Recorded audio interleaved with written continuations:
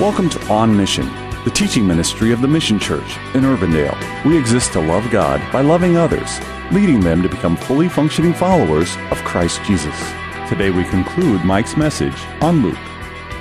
I have to admit that if I were in their sandals and I was there present and I didn't fully understand who Jesus is, I would have the same reaction.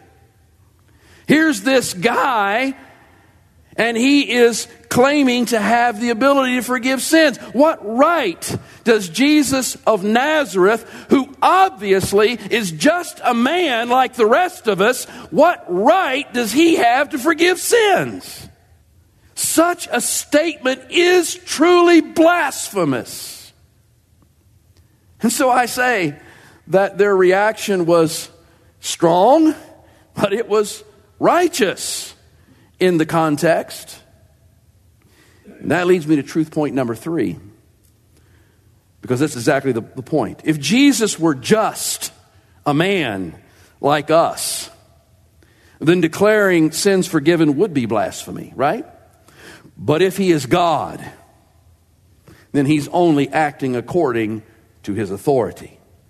Now it appears that their concerns that we see recorded here were not voiced in such a way that the folks around them were able to hear them or know it. I mean, perhaps they were whispering to one another. Perhaps they didn't even open their mouths. Perhaps they were simply thinking these things in their heart. So imagine the shock when Jesus poses 2 questions to them that directly relate to what they're thinking or secretly discussing. Jesus says to them first, "Why do you question in your hearts?" So, imagine that you're sitting there thinking something really negative about me, and you just got this little grin on your face, and there's no outward sign that you're thinking anything negatively, and all of a sudden I look at you and I point my finger and I say, "Why are you thinking blank, blank, blank about me?" Wouldn't that be a shock? How do you know that? How do you know that? I mean, here is this man, right? And he is exposing the thoughts of my inner person. And then he goes to this second question, which is where we've been heading all along. He says, which is easier to say? Your sins are forgiven you, or to say, rise and walk? Well, anybody with half a consciousness knows that the answer to that question, right? It is much easier to pronounce your sins are forgiven you. Why is it so much easier? Because whether your sins are forgiven or whether they're not is not open to public display.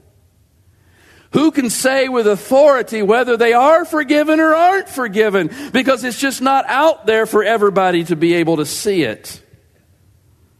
But to say, rise and walk, well, if nothing happens, then you know you have an imposter on your hands. But if a verifiable paralytic gets up, takes up his bed, and walks, well, then you must consider that the one making the statement is the real deal.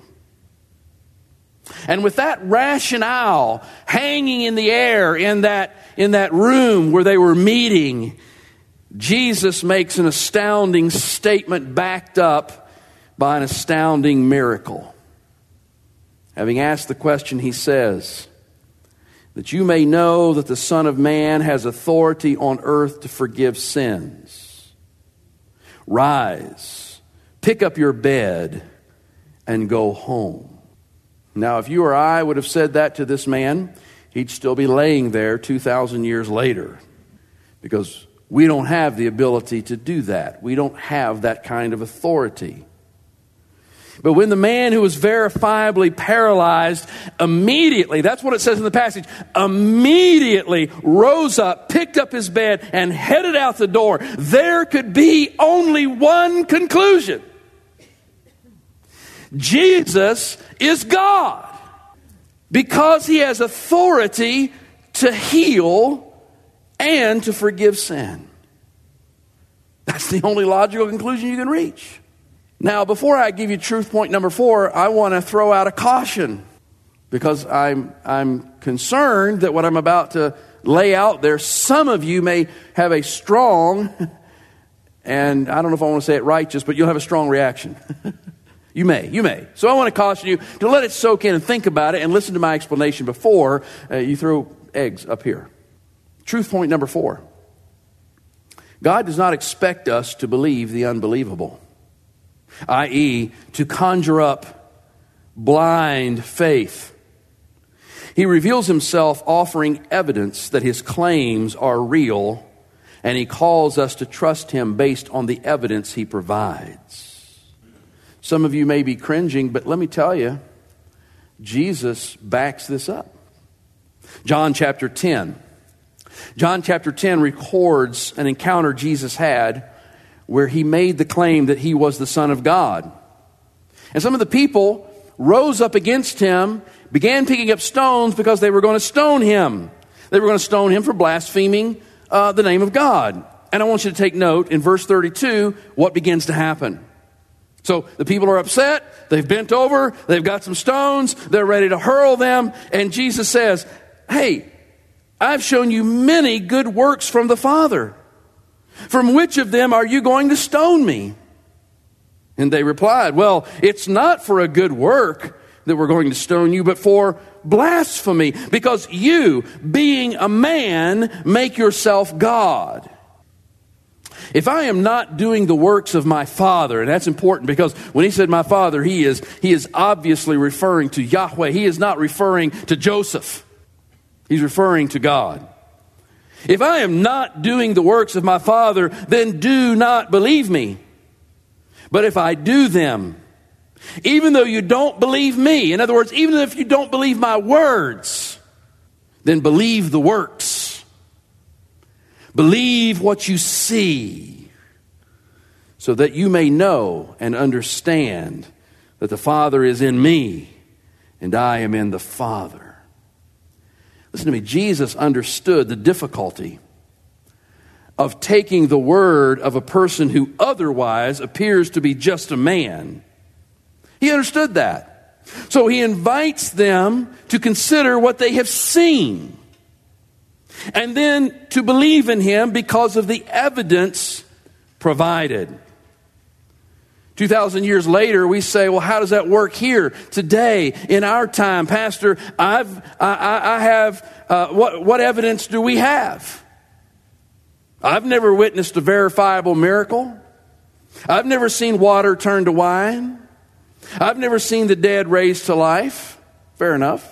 I've not seen any of those either. But have we, listen to me carefully, have we not witnessed the death, burial, and resurrection of Jesus? Oh, I realize we have not witnessed that with our physical eyes. But do we not have ample proof? I mean, for 2,000 years, that testimony that Jesus rose from the dead has gone out time and time again. And despite the best efforts of people who wanted to disprove it or to discount it, the cross and the resurrection and the claim of their truthfulness still stand. They serve as proof to the claims that Jesus make. Have we not seen how the cross and the resurrection can impact a life and radically change them? Have we not seen that? Have we not even encountered that in ourselves? Well, if we have, then the evidence is there. And so when Jesus asks us to believe, he doesn't just say, oh, have blind faith. Just step off the cliff and expect I'm going to catch you. No, he gives you evidence. He gives you proof. He shows you who he is. And then he says, trust me. That's what he's doing that day. Still is what he's doing today through the preaching of the gospel.